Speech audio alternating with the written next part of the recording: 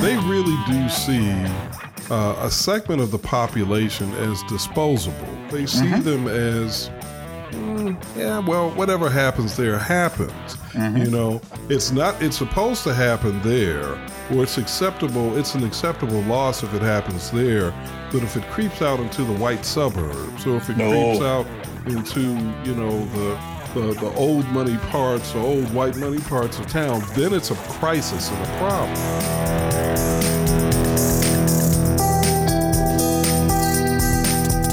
Alrighty, welcome in, boys and girls. I'm sorry, we got off to a rocky start. What is that? It's off to a rocky start.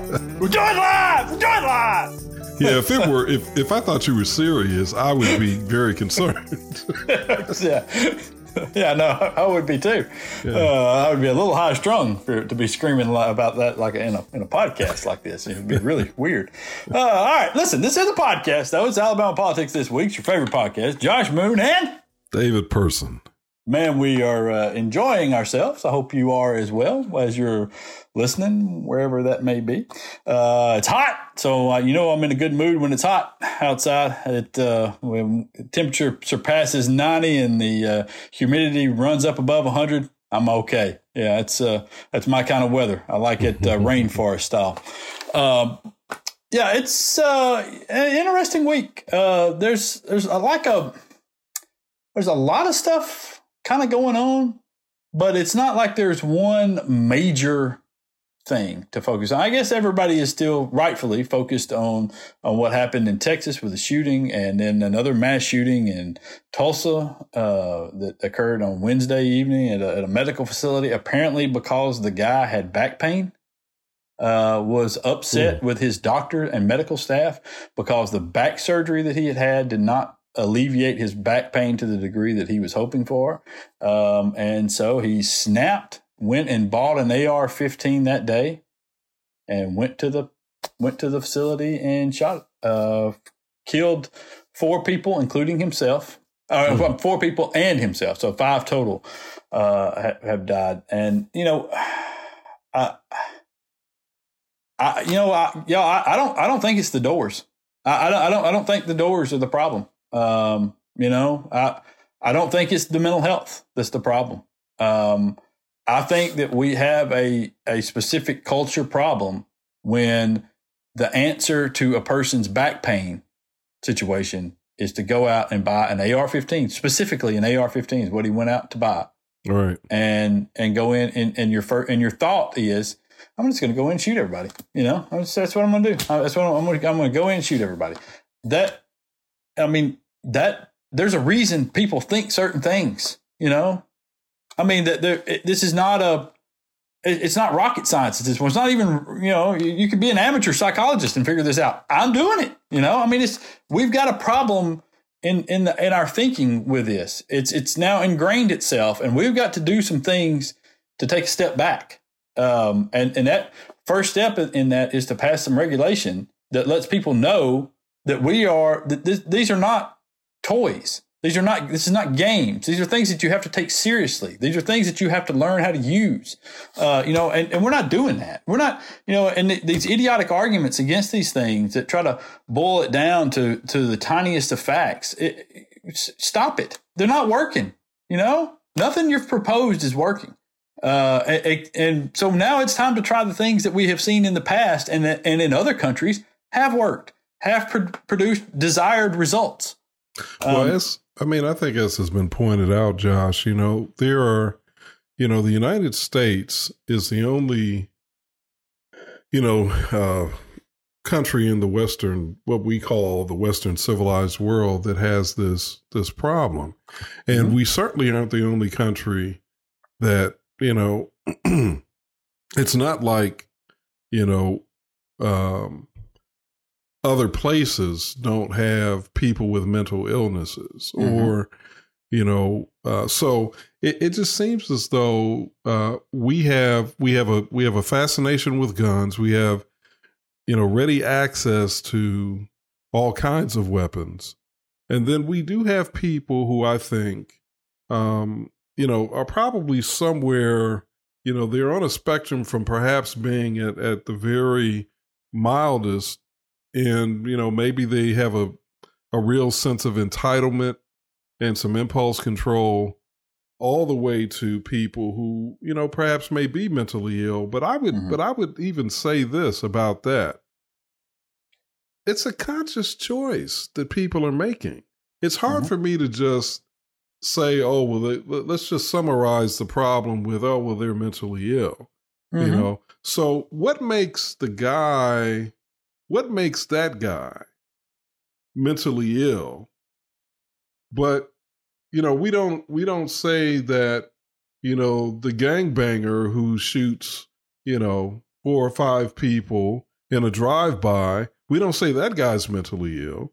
Yeah. We ascribe criminality to that guy, So could it be, in my mind, it's criminality, unless you can provide a mental health diagnosis, it's criminality. That's what it is.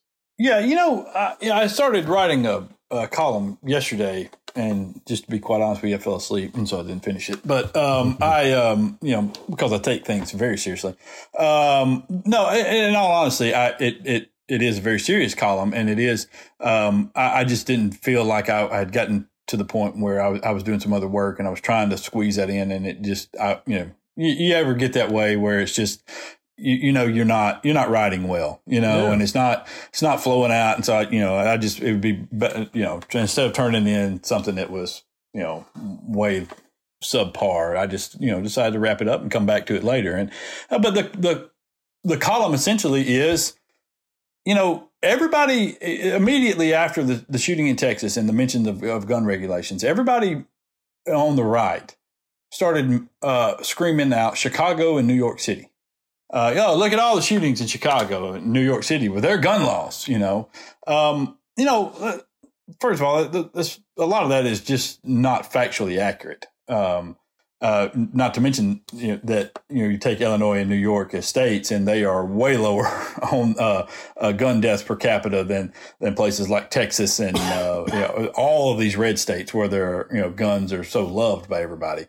But what gets me about it is, so often when we talk about Chicago and New York City, and Milwaukee or wherever, Atlanta or wherever else that people talk about, they speak of it in terms of gang members shooting each other with guns, and that's where most of those deaths come from, and now only the criminals are going to have guns. And what bothers me about this is, first of all, it's an idiotic argument to say, look at those gun laws and how strict those gun laws are in Chicago and all those people who have weapons.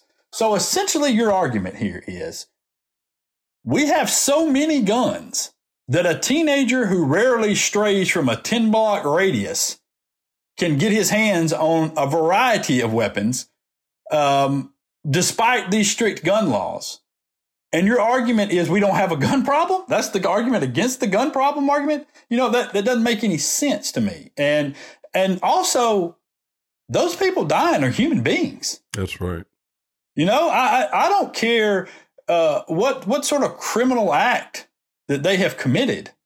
They're still a human being. It's somebody's son, somebody's daughter, somebody's baby that they loved at a time. And so, it just seems so callous. And there was a mayor in Montgomery that dismissed the rising shootings there, saying, well, most of that is just criminals shooting each other. Well, man, that's still a gun problem. That's still, when they have access to weapons that easily, that's still a gun issue. When their mindset is to go to that gun so easily, that's still a gun problem for you. Yeah, and I also think that it speaks to a larger systemic problem and cultural problem, which is, I think the powers that be, the political elite, the business elite, they really do see a segment of the population as disposable. They see them as, whatever happens there happens. It's supposed to happen there or it's acceptable. It's an acceptable loss if it happens there. But if it creeps out into the white suburbs, or if it creeps out into, the old money parts, the old white money parts of town, then it's a crisis and a problem. And it's, we in the Black community, we look at America, and this is what we see time and time again. Crack wasn't a big deal. It was a Black issue. Mm-hmm. It was a crisis in the Black community. It was something about, not enough fathers or criminality or whatever. But then when the opioid epidemic came to be, then all of a sudden, this is a health crisis. This is Wait a minute, white people are dying? What? Yeah, exactly. Boy, look at this health crisis we've got on our hands. And now we've got to look at this and show some compassion, and we've got to, look at treatment options. And before it was just lock these Black people up who were strung out, lock them up. Lock up the crackheads. Lock up the crack dealers. Yeah, it's crazy, man. We see the hypocrisy, Josh. It's so. Listen, I'm gonna tell you.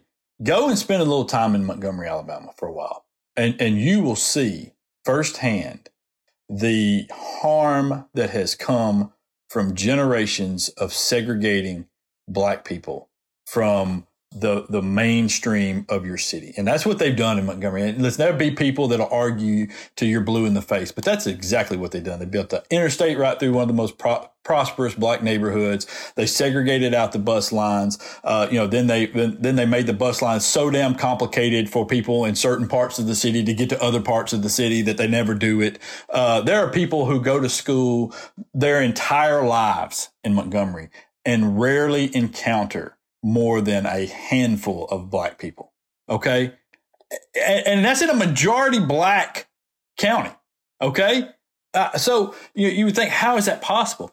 It is segregated to a degree that it's comical almost if it wasn't so sad.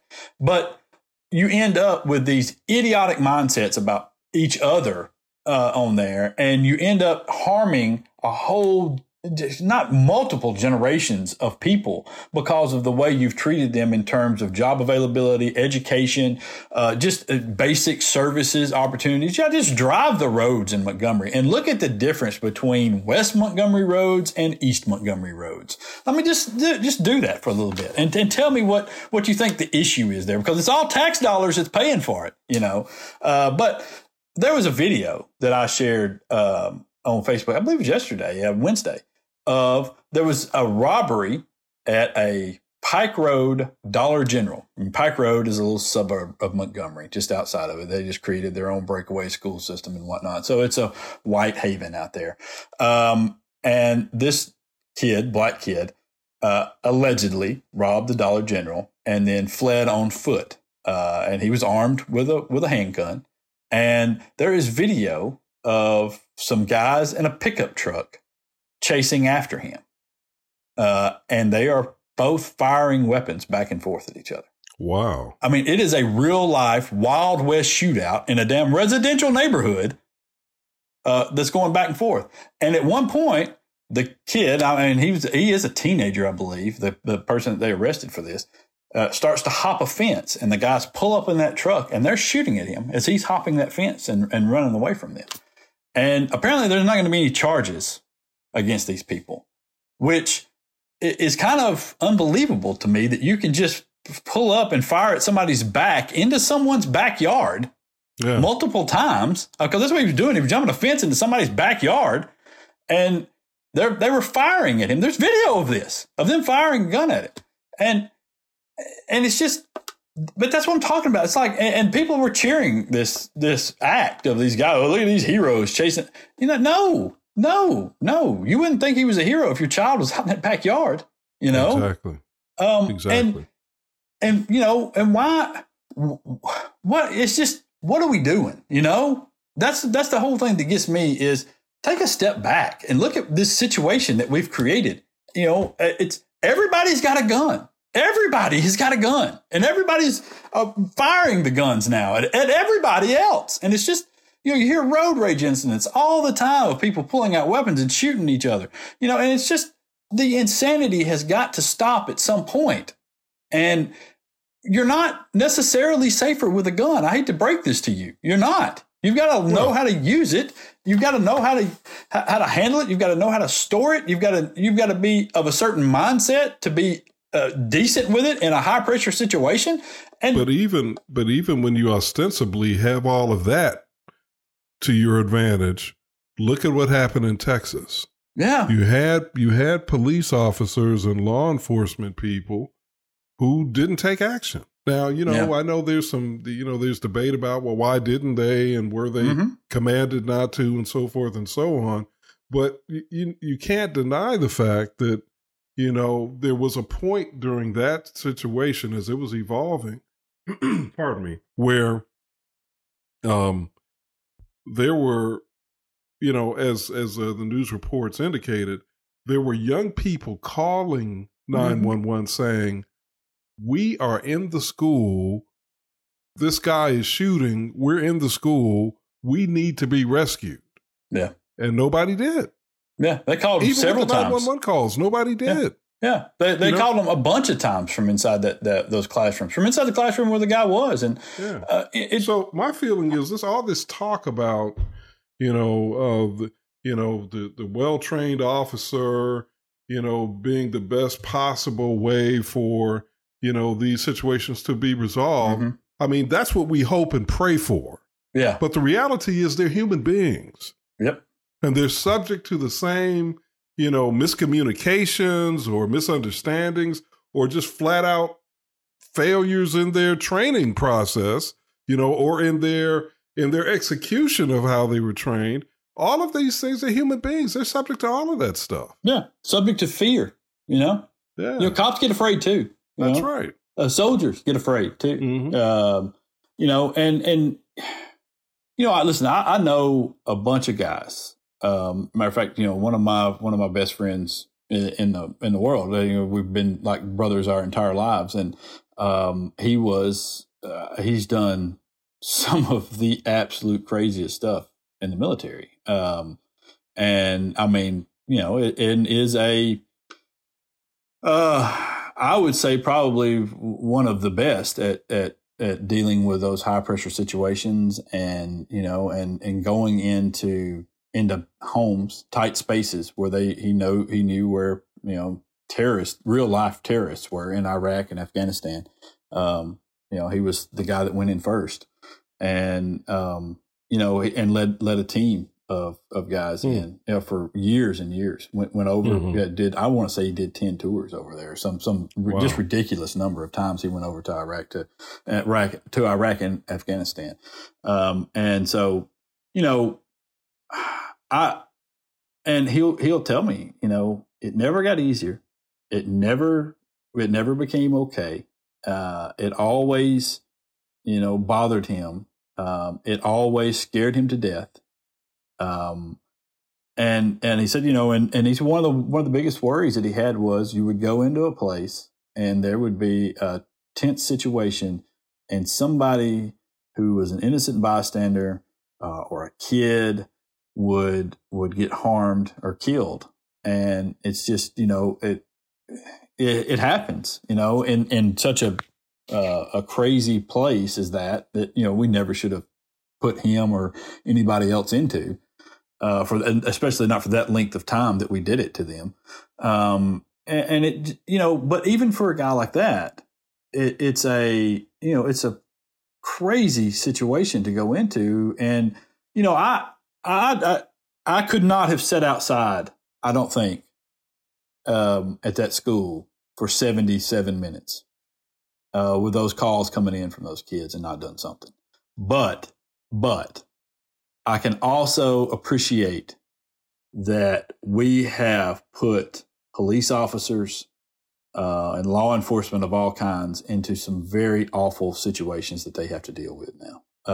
With these laws, a lot of people have brought up the Texas law that Abbott signed, in which they removed the requirements for permits, and that it kept 30-something thousand Texans from obtaining weapons. We have a similar one here in Alabama that just passed, and it's going to cause problems. It'll cause problems, and there will be some deaths because of that bill. There have been. You talk to any sheriff, and they'll tell you today that not allowing certain people to have a gun permit has stopped some people who shouldn't have guns from being able to carry them around. And those people now have them, and that's what I'm talking about with this. Is it's just we've reached this level of insanity with the gun culture that we have, and this in which we believe somehow that just having it is going to protect us from these people that do these awful things, and when in reality, probably the more gun regulations that we have and the more serious we treat weapons and the more safety measures we put in place and the more protections that we put in place, that's what's actually going to stop all of that. I mean, not all of it. We'll still have it, but I mean, that's what's going to slow it down. That's what's going to limit the number of these things that we have, is changing this mindset that we have about guns. And I don't know. So people are so dug in on this, and it doesn't matter if you tell them, look, you've got 400 guns, and if we pass what we would like to pass, you're not going to lose a single one of them.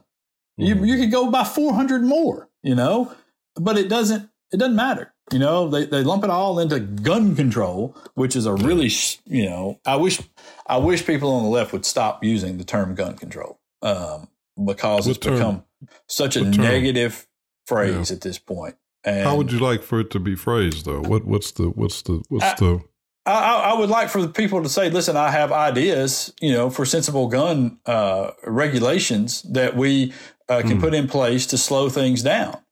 And that's what I would like. It's for them to stop saying that, because I believe gun control has become a catch-all negative phrase. Kind of like defund the police to a degree, that's now been co-opted by people on the right and the gun nuts to say, oh, he's for gun control, and it's a negative for somebody. Where if you just simply say, stop worrying about defining it in a simple term and start saying, no, I want a red flag law that allows mental health professionals to limit somebody from purchasing weapons. I want universal background checks on all weapon sales and transfers. I want a registry of ammunition and guns out there, so somebody in law enforcement could take notice when somebody all of a sudden buys 3 AR-15s, a pistol, and 1,600 rounds of ammunition. I like the red flag. I like that. Yeah, I just think that and I would like for there to be, when you go and buy a weapon, at least for the first time, I would like for there to be somebody there that you have to take a course from, even if it's just an hour, for them to show you, here's how the gun fires, here's the safety, here's how you store it. All right. And I would also like some storage laws, but and so these are all, but most of these things are things that responsible gun people do anyway. They all do it anyway. Well, the thing that strikes me is we have so many rules, regulations, and laws related to driving a car. Mm-hmm. So many. And, a car can kill just as, theoretically a car can kill a bunch of people just like, an automatic weapon can, maybe not in the same way, obviously, but we know that there have been situations. Well, look at what happened in Charlottesville, where that crazy guy drove his car into a crowd of people and killed a woman. I mean, so, cars are deadly machines, even though they weren't built to kill. Right.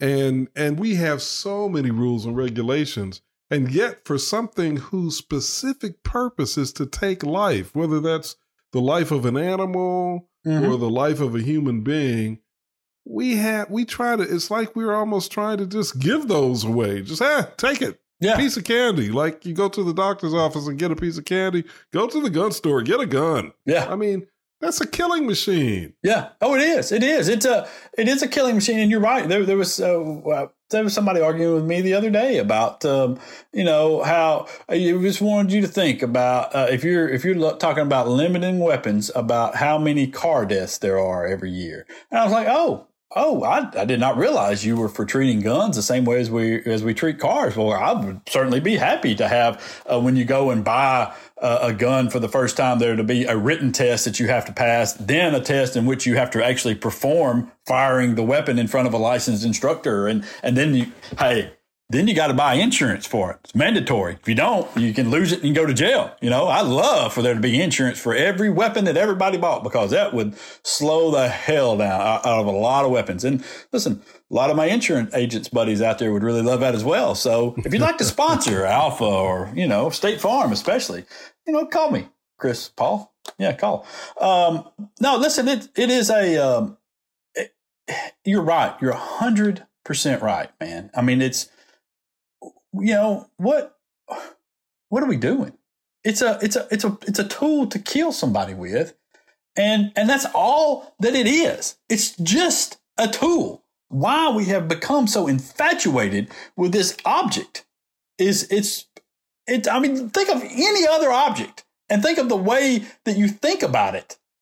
And if you thought about it in the same way so many people think about guns, people would think you were nuts. I mean, they would. If you were on Facebook taking pictures of your damn screen door, your security door out front, or a nice deadbolt, people would think, look at this crazy dude. You know what I'm saying? Yeah, you're right. I mean, it's just, it's just nuts, man. It's just like, if you're taking pictures of your hammer, look at this hammer, I mean, it's just, this great drill I got here. It's people would think you're insane, or if you had T-shirts made up with the screwdriver company across, you know what I mean? It's just, it's so stupid. I mean, really, it's a tool to do a job. All right. Yeah. Whatever that job is, if you think it's for your home safety, I understand it. Okay. Whatever. If you're trained and everybody is safe with it, then by God, be safe. As Larry David would say, go and be safe, but it's, that's all it is. It's a hunting weapon. And people talk about this, and Mo Brooks, actually, we're going to talk about later, but Mo Brooks actually said something on one of his Sunday shows where he said that when he was in school, they used to, kids used to come up from duck hunting, with shotguns and rifles in their cars. And they would go duck hunting before school, and then would show up with the rifles and stuff still in their cars. And that's true. It's 100% true. And people jumped on him for the duck hunting thing and all that because they don't, they're not from the South and they don't really understand that kind of culture of things. But that's 100% true. That didn't used to happen. But the difference is that's all they were for. Nobody thought about them they weren't in love with a gun like that. You threw it in the back of the truck like you threw a rake in the back of the truck. You know what I mean? That's all it was for. You just did a job with it, and then you put it in the back window and hung it up, and then you went to school, and then later you did the job with it again. It's just, that's what they were for. And I don't know why we can't go back to that. Well, as we like to say in the country, and I can say that because my mother was raised on a farm, that horse is not only out the barn, it is 12 miles down the road, my brother. That horse is already glued, my friend. That's even better, but that horse is already glued. I like that. Yeah. All right. Let's slide out of here, I guess, and we'll come back. And I'm sorry for the disappointed. Let's slide out of here. Philip Ensler, attorney Philip Ensler, who's running for a House seat in Montgomery, is going to join us. So I'm sure he really appreciates the disappointed lead in to him coming on. Let's get out of here. Philip's coming. We're actually very happy about Philip, and so we'll get him in, maybe brighten things up a little bit in just a minute. Alabama Politics this week.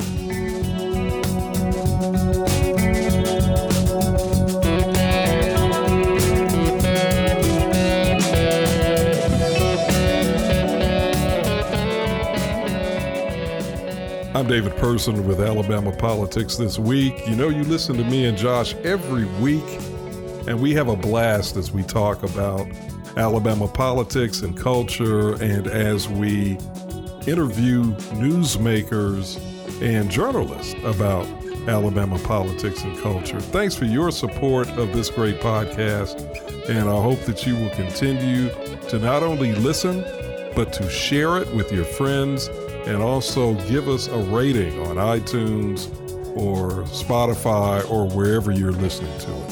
Thanks a lot. All righty. Welcome back. Alabama Politics This Week. Josh Moon, David Person, and we are happy now to have with us attorney Philip Ensler. Fighting the good fight is probably, in all likelihood, going to flip a seat from the Republicans over to the Democratic column, which is always a good thing, and very, very rare in this state, in his House race against Charlotte Meadows. And, just in a very, a very interesting district now in Montgomery. I guess when this was kind of the result a little bit of redistricting. The way the district is now drawn, and rightfully so. They had to really carve out a district to make it possible for Charlotte Meadows to get elected anywhere. I think it only included her house, I think, when it was last drawn. But it is it's a good district. It's a good district where you can do a lot of good things. What do you think now, having been out and campaigned and talked to a bunch of people, where do you think things stand? Yeah, well, thanks for having me on. And right, the numbers are definitely there for the district to flip.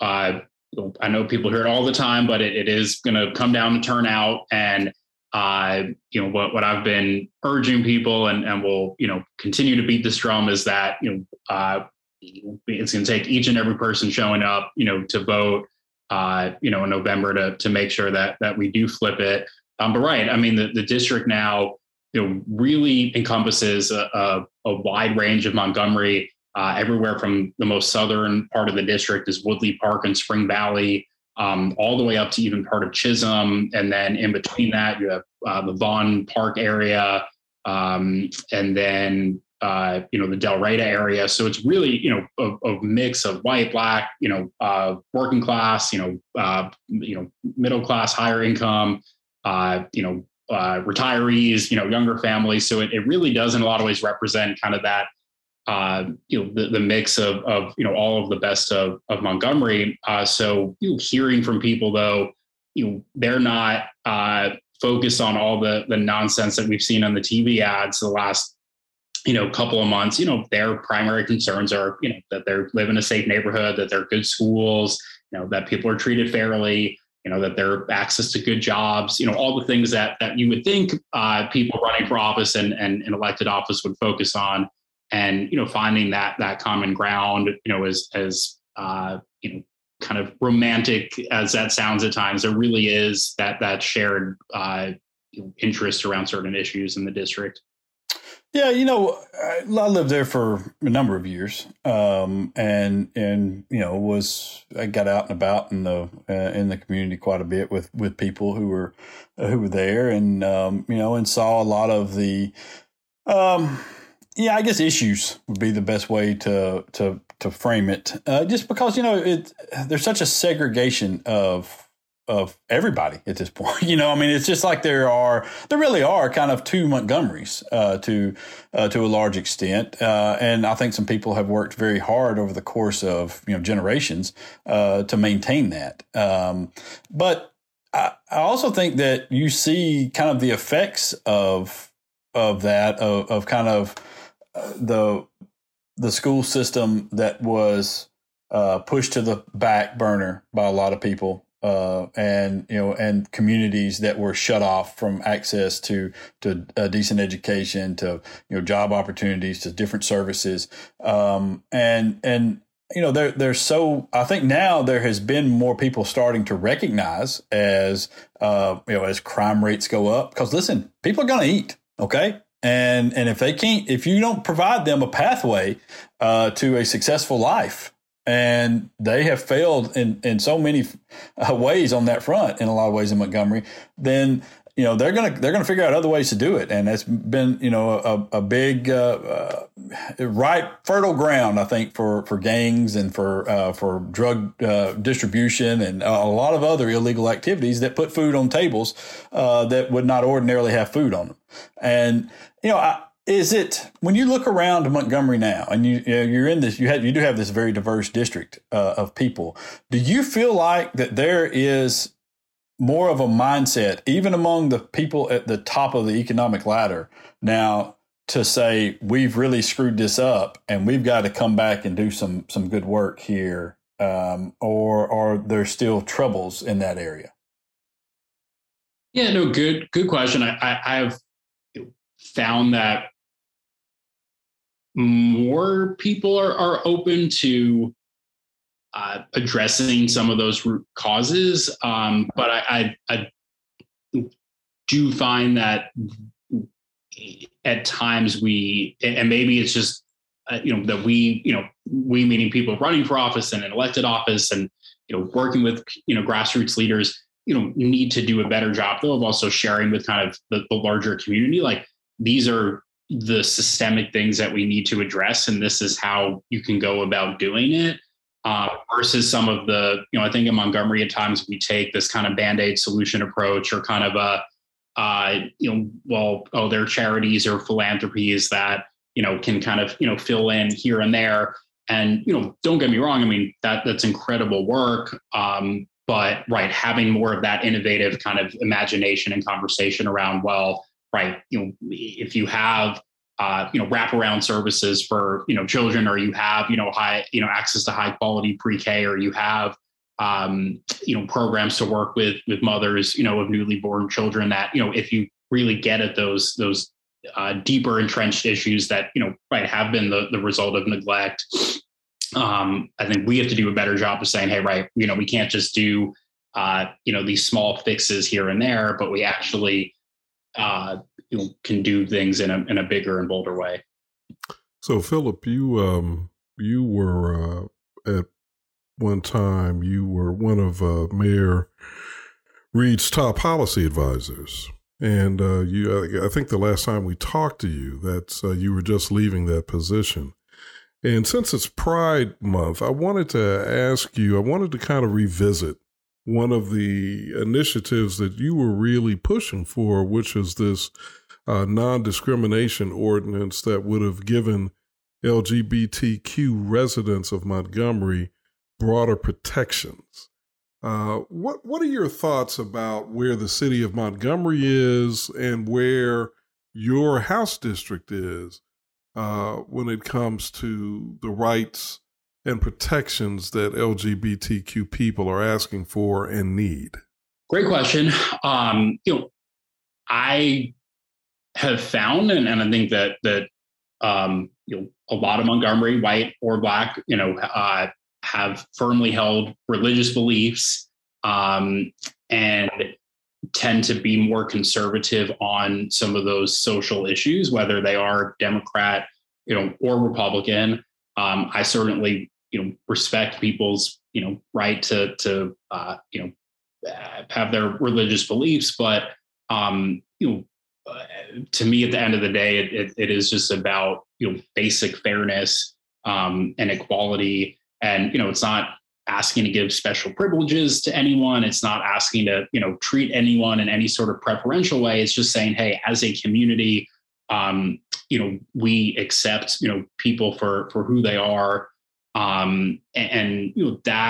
I think sends, in the kind of best analogy, I'll give, it's almost like a, especially with this non-discrimination ordinance, because there's a lot that's kind of taken on a life of its own. It's almost like going to a restaurant where there's a health rating, and you look at it and, hey, if there's a high score, chances are you probably feel better eating there. With a non-discrimination ordinance, there are certain practical, legal protection sides to it, but it also signals, to businesses, especially in corporate America, of, hey, Montgomery is a welcoming place. And if we talk about, I think we have to think about it in that way as well, that if we really want to move the community forward, if we want to have a larger tax base, if we want to have well-paying jobs, we have to be willing to, show that, hey, we are open to other businesses coming in. But it is, I know, a difficult subject for a lot of people, but, just talking to individuals here, at the end of the day, we all just want to,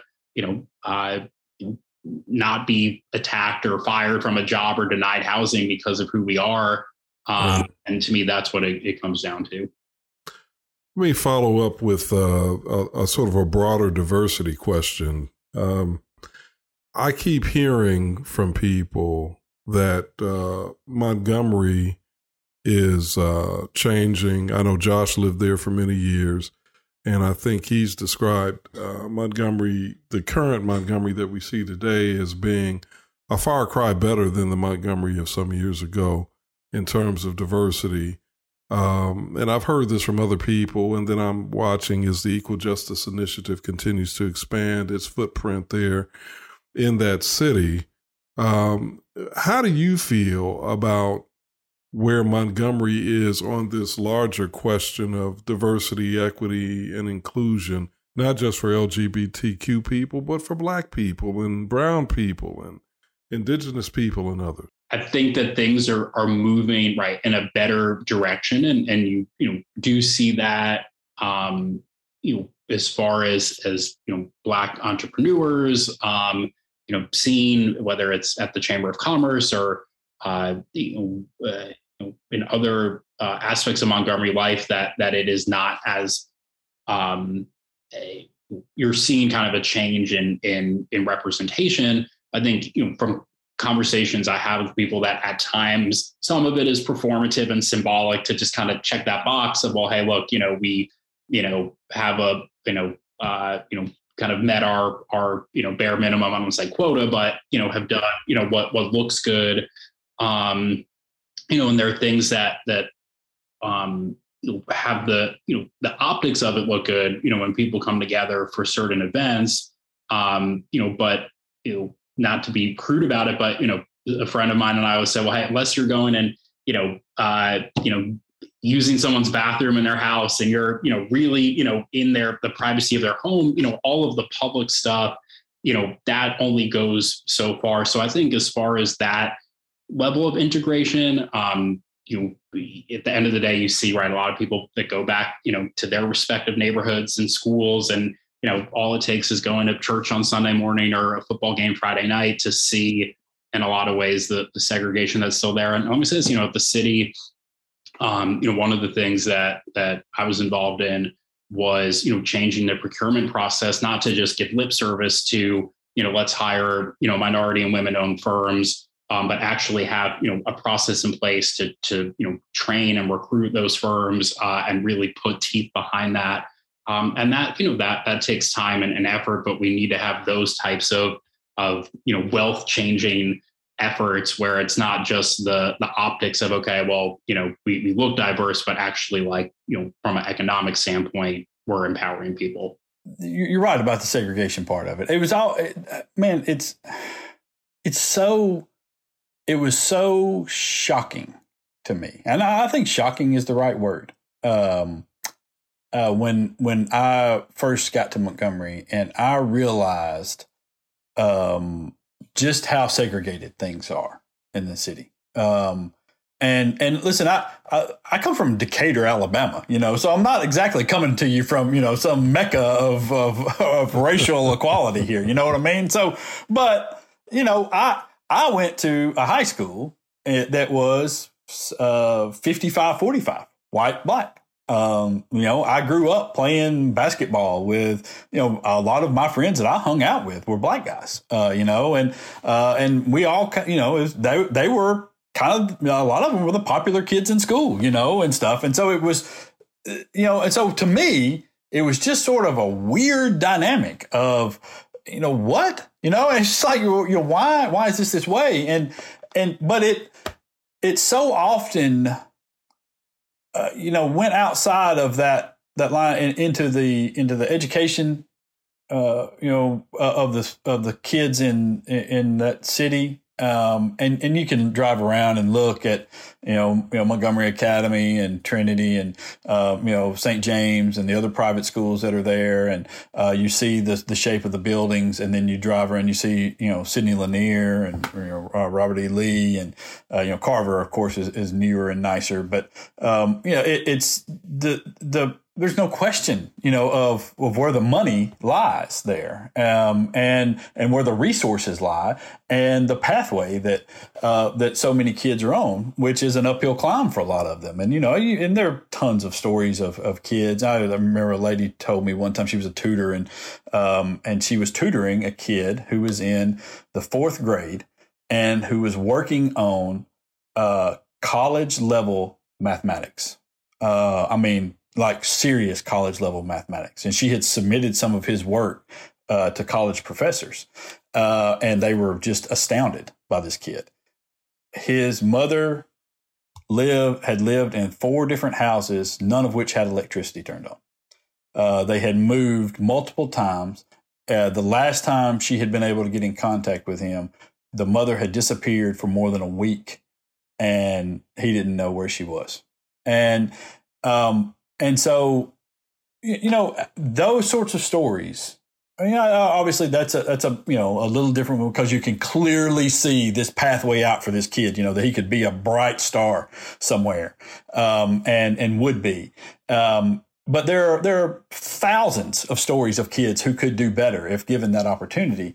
And I wonder if there certainly was not, with your opponent, Charlotte Meadows, there was certainly not the recognition of how to fix education and how it would play a role, I believe, in the betterment of Montgomery. I mean, her answer was to create a charter school that essentially sucked resources away from schools that already didn't have resources.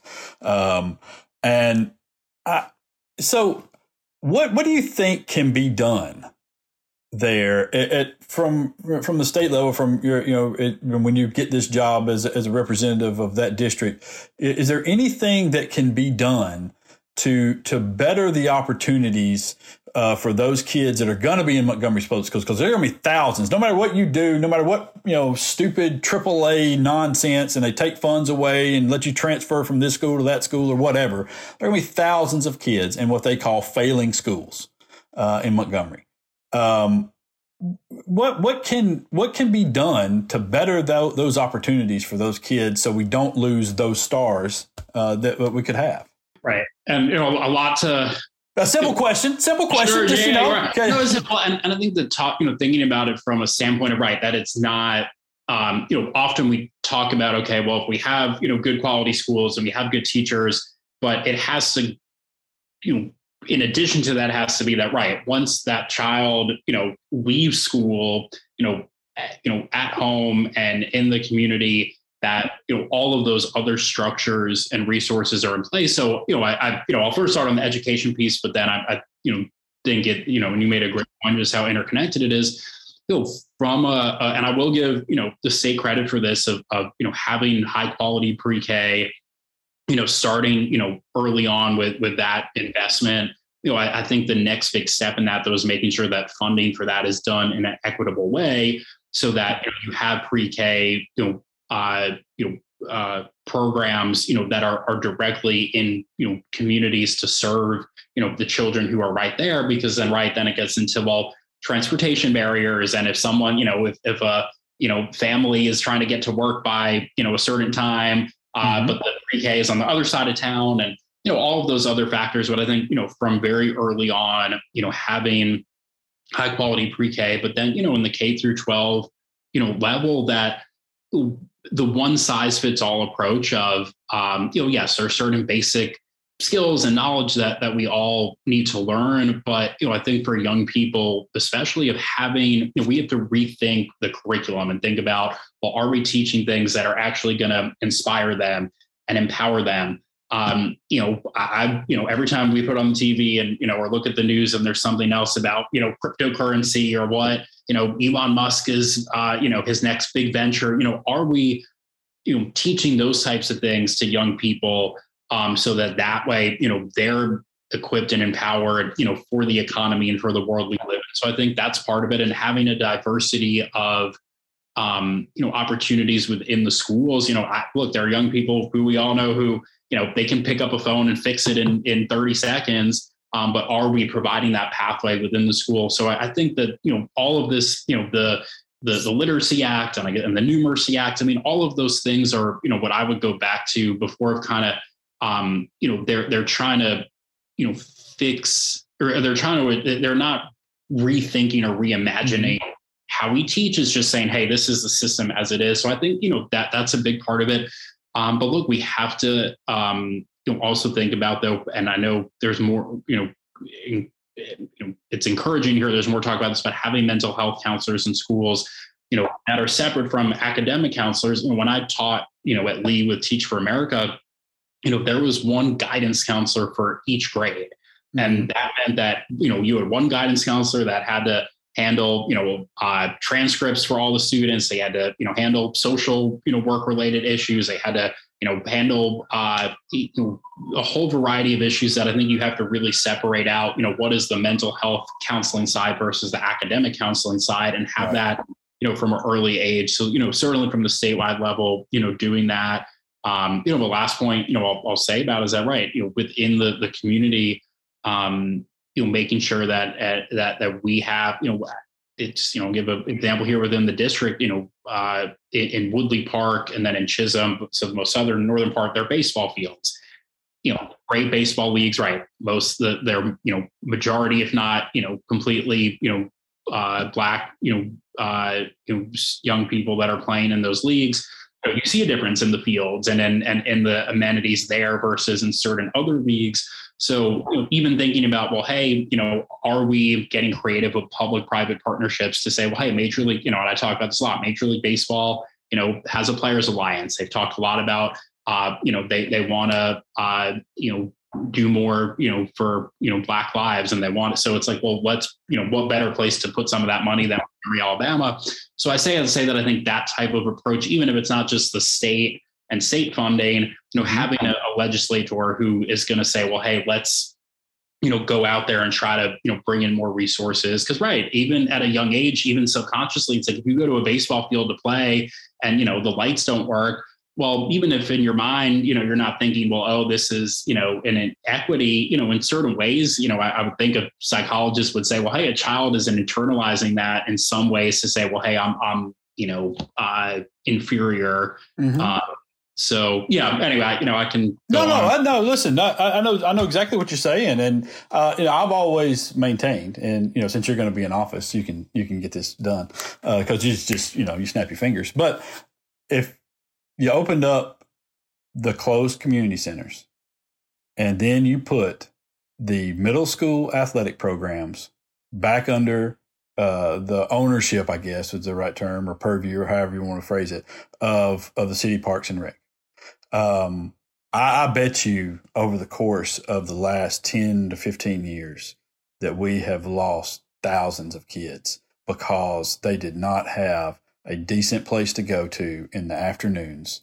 They did not have a coach at the middle school level to keep them involved in some sort of youth sports because we cut so many of those programs out when it fell out from underneath Parks and Rec. And, those were things, it's simple. I know it costs a ton of money. I know it does. And there's not money there. And, but those are things that really help. Those are things that they're reality that they help. And you hate to lean on sports to that degree, but whatever keeps kids occupied for that period of time and gives them, structure and, a good role model, which, a ton of those coaches are some of the best role models you'll ever have, in those communities. And, but yeah. And also I want to say one other thing, I kind of dogged Charlotte Meadows for the charter school, thing that she started. And it's not that she started the charter school, because I think that there are charter schools that could really, really help Montgomery. A Jeffrey Canada type model, the Harlem Day School in Montgomery that put kids in there, or a LeBron James type public school there that worked with the entire community could really, really help Montgomery in a lot of areas. But I just felt like what she did was such a money grab, and and it's been the performance speaks for itself, and I just have a real problem with that. But and that's kind of speaks into the last thing. I'm sorry, I know this is me just rambling, but I think we see some. What bothers me most about Montgomery is that there's never a care about what takes place in the quote unquote black community of Montgomery until there is crime somewhere in Montgomery. Or just outside in the suburbs of Montgomery. Then all of a sudden, everybody is up in arms about what happened. You know what happened? Look at all this crime. The crime's everywhere. And they're blaming the mayor and they're blaming everybody else instead of taking a look around at what happened. And we just saw this with this week with a robbery of the Dollar General, or alleged robbery of the Dollar General. And the guy's chasing a kid through a neighborhood, shooting at him as though he were a dog or something, you know, and they're just firing back and forth. He shot at them too. I'm not excusing him in any way, shape, or form. If he did what he's alleged to have done, then he should 100% be held accountable, and we should put him into the system and hopefully rehabilitate him into a productive citizen. But you can't have people in pickup trucks firing into backyards, you know, because they feel like this other person is not worthy in some way. And I think, to me, that whole imagery speaks to the mindset that has plagued Montgomery for generations. And, you know, I guess I'll just leave it there, and you can say whatever you'd like to say. I know it's a terrible way to do a question, but I don't know where to leave it. Right. No, and I know, there are a lot of very strong, you know, opinions and thoughts on what happened. I think a key word though that you said was rehabilitation. That we focus so much in there. I completely agree. Right, if someone breaks the law, there have to be consequences. There has to be accountability. But the reality is that young man, is going to re-enter society. If he is sentenced. And if we don't provide, the services and support to help him then get, and be on a better path, the chances of recidivism of doing, going back down that path, only, are going to happen again. So when we talk about crime and wanting to reduce crime, there's so much of the focus on, the punishment side, which, yes, there's and that is a key word, is it punishment or is it just justice? But, but thinking about, are we, do we have reentry programs? Do we have rehab programs? Do we have, adequate job training programs and all of those things to make sure that people do, if they do make a wrong decision, that they then get on a better path. So, I think that's vitally important. But, we, as a community, look, I can understand, in the moment people are scared or emotions, but, we cannot have, vigilante justice where, people take matters into their own hands, in public. And, I know a lot of these are snap decisions and it's, in the moment, but whether we saw this in, with Ahmaud Arbery or, with Trayvon Martin, that mindset at times of certain people of, well, I need to, be, I can chase them down. That is a scary thing. Yeah, no, it is. You're right. And, listen, no matter what happens from this point forward with that young man that allegedly robbed the Dollar General store, if he's put into the system, it'll cost us 30 times more to rehabilitate him and to house him than it would have had we just done the right things to begin with and given him some sort of an opportunity and a pathway out from, an education, Josh, was he arrested? Yeah, he was. He was actually shot, and he showed up later to a rural hospital with a gunshot wound, and that's where they arrested him. And I know there's nothing that Philip can do about this. I don't know if he maybe he could propose some sort of law that would address this, but I just don't. It's just so troubling to me that, like you said, Josh, you got these people that are shooting They're untrained, I would assume. I would assume if they were law enforcement, they would have handled it differently, if they were undercover or off duty or whatever. But even if they were, just to shoot kind of recklessly in a neighborhood. Yeah. That's really frightening. That's very frightening. It was a terrible scene. And, why were they shooting him? I mean, he's running. Unless he's shooting at them, why are they shooting at him? He shot at them. I don't, that's what I'm saying. I don't excuse anybody in this. Every time somebody shoots at you, is it a given that you have to shoot back? No, you don't. You don't have to, and especially if you're shooting at somebody. It was, just the whole scene was so terrible. It was so terrible. It was. I mean, there's no good part of it. I understand if he comes into somebody's house or or in your backyard and your kids are there, then people will protect themselves, and I don't begrudge them in any way, shape, or form that. But at the same time, it just, to me, the imagery of it was so troubling. Of shooting at a kid, jumping over, and I mean kid, a man, whatever, jumping over a fence, and as he's running away and into somebody's backyard. It just the ramifications of that could have been so awful, but listen, Philip, we appreciate it. This has honestly been probably one of the most informative interviews with a candidate. Where we actually drilled down and talked about issues that affect real people in the district that you're running for, that I've heard. I mean, it's because of my great questions, obviously, but, listen, you were good too. I'm completely joking. Honestly, it doesn't matter what you ask. If the person that you're asking doesn't know the answer to things and they keep reciting BS like they do in most of these cases, most politicians do, then you don't have a good conversation. But you didn't, and that's what made it so good, because you know the area and you've studied the issues, and that's gonna, I hope, take you a long way here. And so good luck to you, and thank you for coming and spending some time.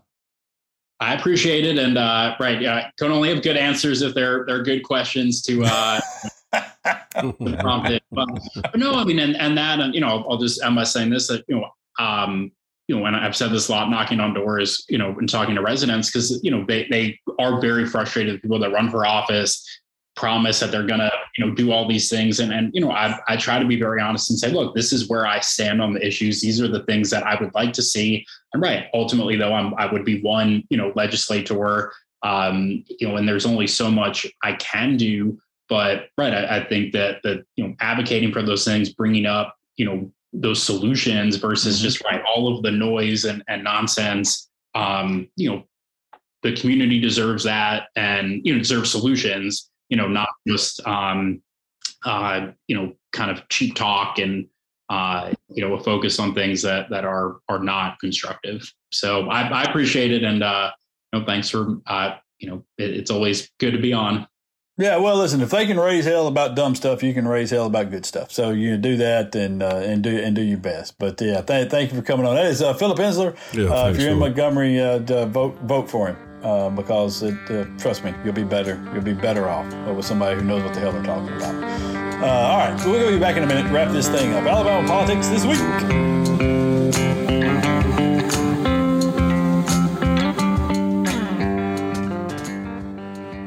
Hey, everybody. If you would like an opportunity to interact with us here at Alabama Politics This Week, we've got a great way for you to do that. Shoot a question over to apwproducer@gmail.com. That's apwproducer@gmail.com. Anything about Alabama politics you want to know about, I don't know, what everybody likes to drink, or where everybody likes to hang out, or whatever your question may be.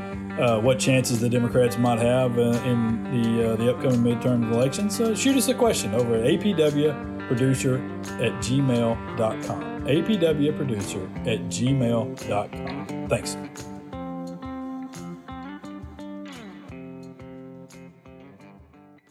All righty, welcome back. Alabama Politics This Week. Josh Moon, David Person. We are, really do appreciate Philip Ensler coming on, because it was a good conversation. And I just happened to know a good deal about Montgomery and a lot of its problems, having worked there and lived there for so long. And when we were talking, we kind of continued the conversation after the interview, and then Philip left, and then David and I kept talking about the education problems in Montgomery, and because I do think it's a case study in the harmful effects of segregation on schools and on cities overall, and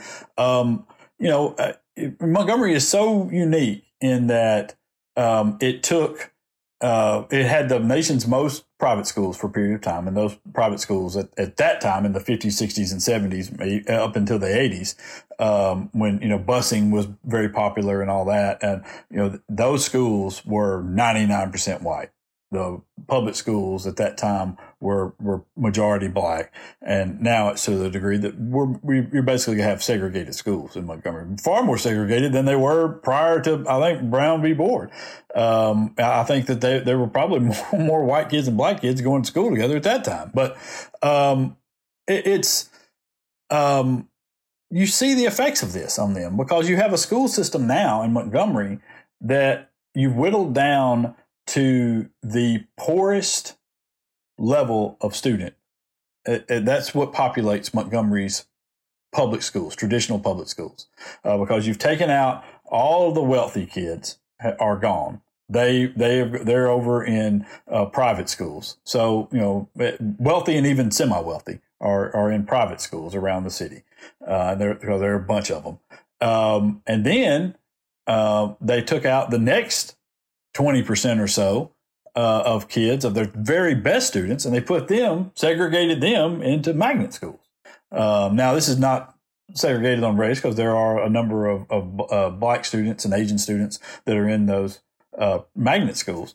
But what's left behind at most of the high schools, the traditional high schools and other schools in Montgomery, public schools, is the poorest students there, economically depressed students. And there is no better indicator of a school system that's in trouble than a population of students that are very poor.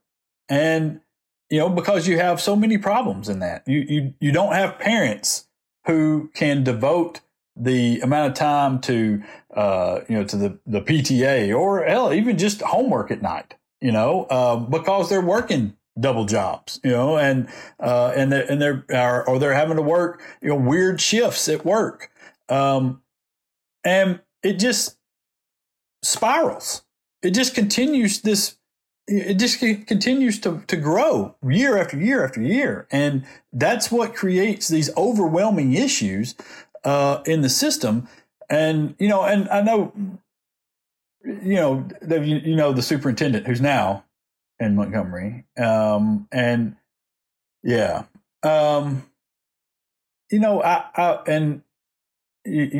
don't know what would be the right term. I don't know if you said you were not necessarily blaming her, but at least placing some blame on her for some of this, the issues. Well, the way I see it, obviously I understand that that you're talking about systemic things that predate her and go back, probably decades. Okay. So, she certainly can't be held responsible for the entire lot of the problem. But what I am saying is this, I think, and I think Dr. Moore is a great person. I've known her for years, haven't talked to her in years, but I've known her for years. Mm-hmm. And I think it seems to me like if you are the one in charge, then when things are going well, you expect to get the credit. So if things are not going so well, you should expect to get the blame. That's just fundamentally, I think leadership 101. That's just the way it goes. It's not always fair, but that's just simply the way it is.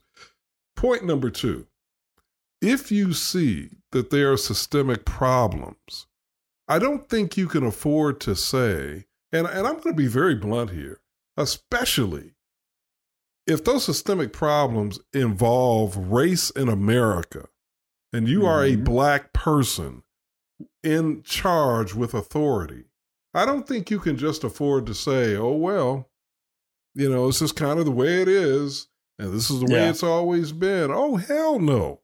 you've got to present an agenda. You've got to come up with an agenda. You've got to implement some kind of strategy, and I'm not saying it has to be magical and immediately work, nor am I saying that you have to do it alone. You got community leaders, but you've got to show some direct interest in trying to attack the systemic problems and the results of these systemic problems, because as we've been talking about, Josh, we're talking about actual human beings. We're talking about children whose futures may well depend on what kinds of strategies and programs you implement. We're talking about families. We're talking about communities. And ultimately, and this is why the city and the county and the state should buy into this approach that I'm talking about. We're talking about what can be to the betterment or to the detriment of the capital of the state. Yeah. I don't know. Listen, I don't disagree with anything you said. I tend to take a much less harsh view of the superintendent and the Board of Education in Montgomery than most people in Montgomery. Just because I have seen kind of what they faced. And I know a lot of those people, and the board has changed over so many times. There's been so many different people on the board. At this point, man, it's so, honestly, it's kind of disheartening to be there and to see the problems that exist and to try to come up with a solution to those problems, knowing full well that you are not going to get the buy-in from parents, because nobody's going to send their kid right now. If they have a choice, nobody's going to send their kid to a school that they feel like is underperforming and unsafe. I take issue a lot of times with the safety of the schools there. I don't necessarily believe that most of Montgomery public schools, certainly not. I know not Carver, and I know not Jeff Davis, but there's no security real issue. There's no safety issue for most kids in those schools, but they're not going to do that. So then you're faced with, all right, so how do I take the limited resources that we have, the lack of parental involvement that we have, and turn that around to a degree that I can get public support for doing more. Right. I believe a lot of people have tried, but they also have teacher problems because nobody wants to go and teach in the underperforming schools. Nobody wants to do these things. And so because it's hard, it's really, really, really freaking hard. It really is. I know a lot of the teachers there that have tried to do this, and it is hard. And it's for not a lot of pay. And so it has always seemed unfair to me to place a big burden of this on, or any blame really, on those people, because they are dealing with the results of, 2 generations basically worth of racism. And that's what it boils down to. That's what it was. That's what started this. That's what continued it. It's racism. They believed that going to school with black kids was somehow inferior and would hurt them. Mm-hmm. And then, it didn't take much convincing of the next generation to say, those black kids are not doing so well. And it's just because they're black, not because we've been underfunding them for decades, So if I'm a black superintendent, and I know that this is the issue, what you've just described, then what it seems to me like a certain portion of my time, if not every day, then certainly every week, ought to be allocated specifically to talking to the other black leaders in town. Yes. We know this problem exists. What can we do about it? What are some ideas on the table? What resources can we bring to play here? What's your assessment of the problem? And also a part of my time after a certain point, after talking to enough Black leaders, and maybe even while talking to other Black leaders, I should be signaling to the public that I'm not deaf, blind, and dumb. I see that there's a problem here. And I'm going to, and I want the community to know that my intention, my objective is to try to address the problem. And by doing it that way, not only am I signaling to the community that I'm not just going to be another superintendent who sees the obvious and does nothing, I'm also giving them the opportunity to hold me accountable. Yeah. Which in turn is my internal, helps my internal mechanisms to kick in and say, all right, I put this out there. I really got to do something here. Now, nobody's saying you're Jesus Christ. You're not going to walk on water, but doggone it, you got to try. You got to get out the freaking boat. You got to get out the freaking boat. You do. And my biggest issue, has always been the pie in the sky, Pollyannish type attitude of, well, listen, we're just going to turn these things around. We're going to have to turn it around and do, without there being any real clear plan or objective for these sorts of things. And, I don't doubt the sincerity of the people who want to try to do better. I mean, especially the board members. I mean, my God, they're making $10,000 a year for dealing with that bullshit all the time. I mean, so I don't doubt their sincerity. But what has always, I don't understand at this point in time, given what the reality that you're facing there, why somebody has not said, none of this other stuff is going to work. Okay, guys, we're going to have to figure out a way to do this outside the box in a way.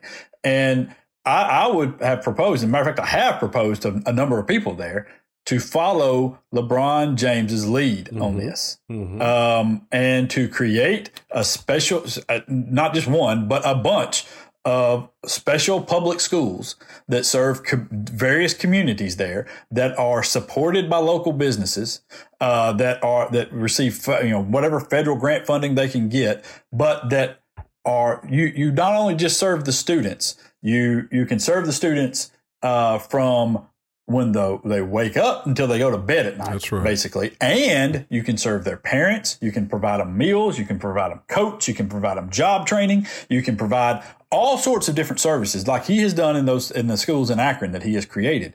And I guarantee you there are people in Montgomery, white people, black people, all sorts of people who would get behind that and put the money up for this thing. You don't have to call it a charter. It can be a public school. LeBron James' schools are public schools. Yeah. They can be part of the system that's managed the same way public schools are, held to the same standards as public schools. That's right. But you do it outside of this box, and you serve, because you're not going to get it the way it's going. That's right. All right? You're not going to get it throwing 2,000 kids into a school every day. You're just not. Right. And I think that's an excellent idea.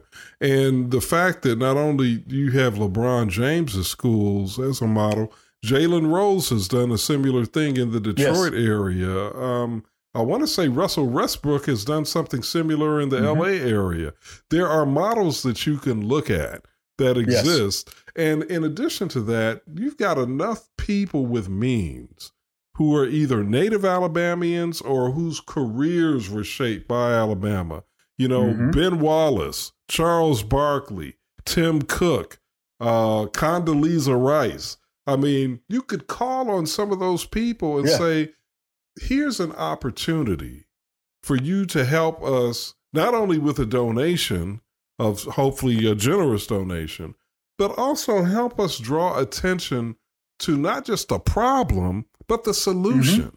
Yes, this is possible. It's doable. What you're describing, Josh, is doable.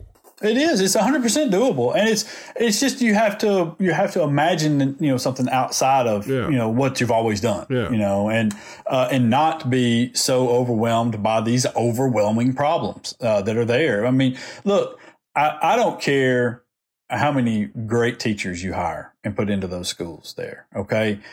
You're not, it's probably not going to turn around doing an 8 to 3 day with these kids. It's just, that they need something they're not getting. And, That's right.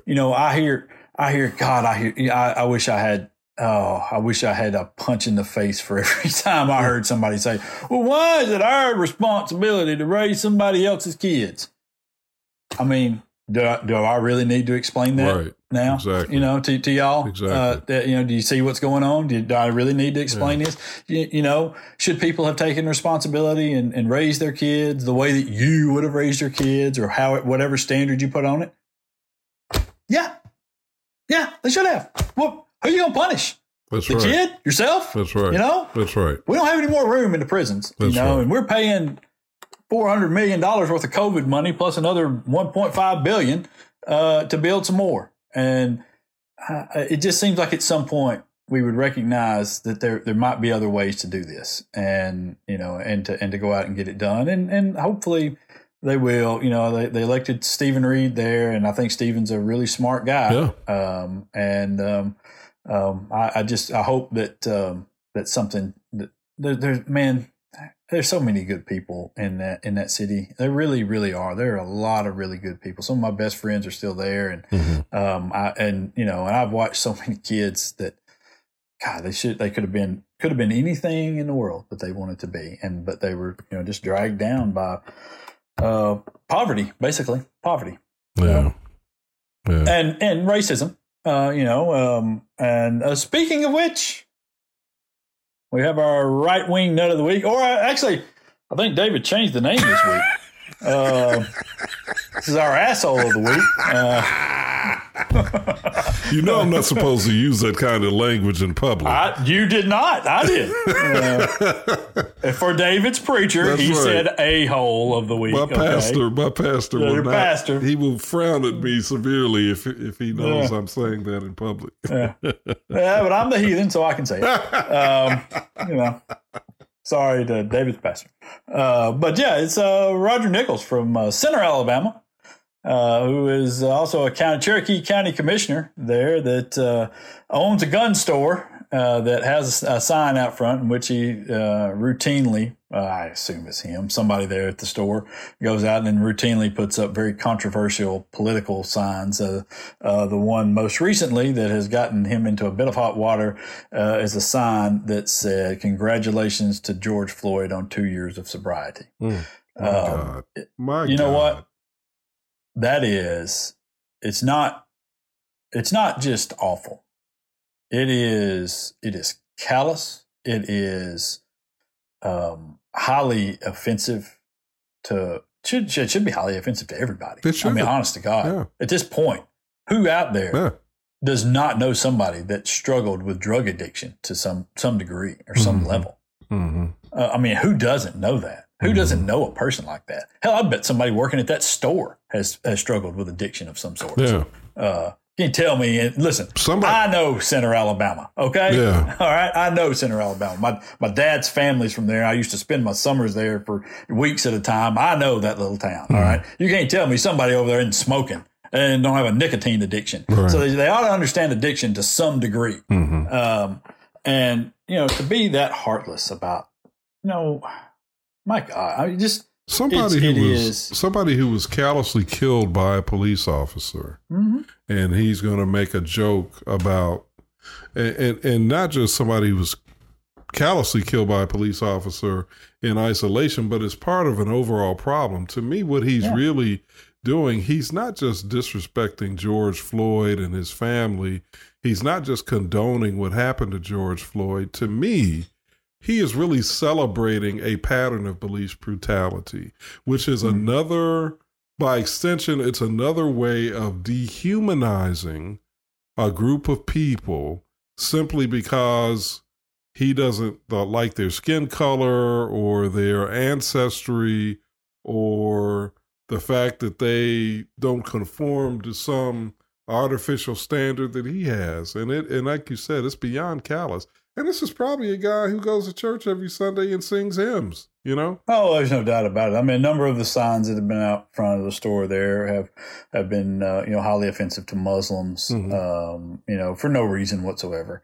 They, of course, made, a number of jokes about Obama and, his background and, he was a terrorist and an immigrant and all this sort of thing. And, and it's all a pattern of racism.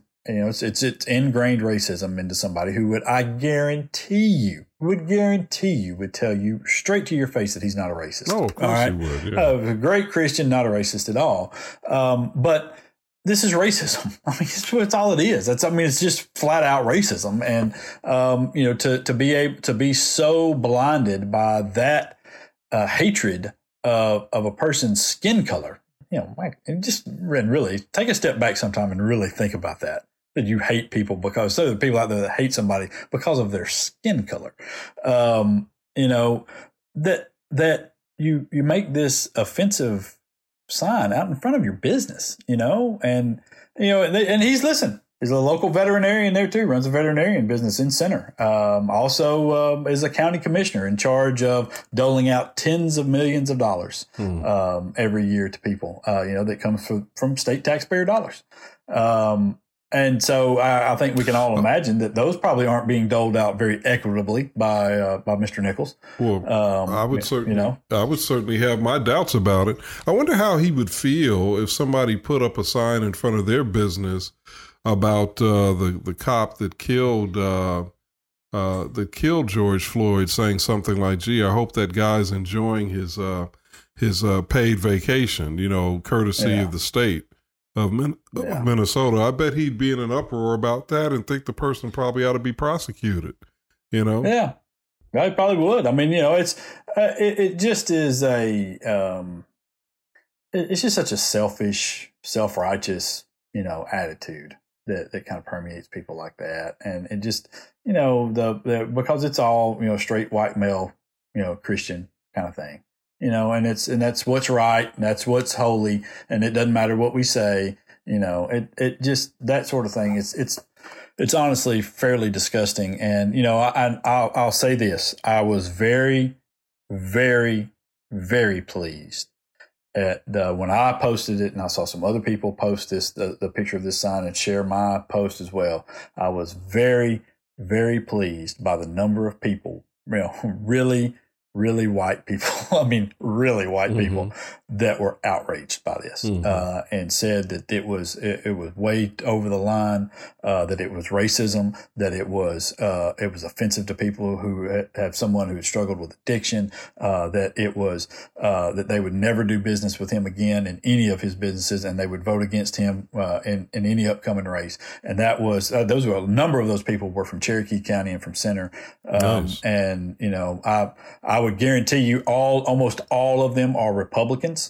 And so maybe it gave me a little bit of hope, despite the fact that we have this guy brazen enough to do this complete horseshit. Right. It at least gave me some hope that there are a lot of other people, maybe, the less vocal majority out there that are kind of sick of this, and they would like to see a change, and hopefully they'll start voting that way. Yeah. I think there are a lot of people who I may disagree with politically, but they're still fundamentally decent people, Yeah. And for them, something like that crosses a line. We may not agree on, politics or even biblical interpretation and application of some things and whatnot, but we can agree that we should be decent. We should be kind. Yeah. We should be loving, and that ought to be what we aspire to. We're not perfect. We won't always get there, but that's what we should aspire to be. And clearly what this guy is representing and presenting to the public is not decent, kind, or loving, period. No, it's not. It's not. And you're right about that. And I would so love it if we could get back to a politics that was based on economic policy, essentially, and what you believed in terms of economic policy and what was right and wrong in that regard. And that's how we defined conservative and liberal, instead of these stupid culture wars that only serve to tear somebody down. Yeah. And when I say war, that implies that there's two sides participating in a war that's tearing people down. One side's not. All right. One side is not participating, or they're not tearing anybody down. All right.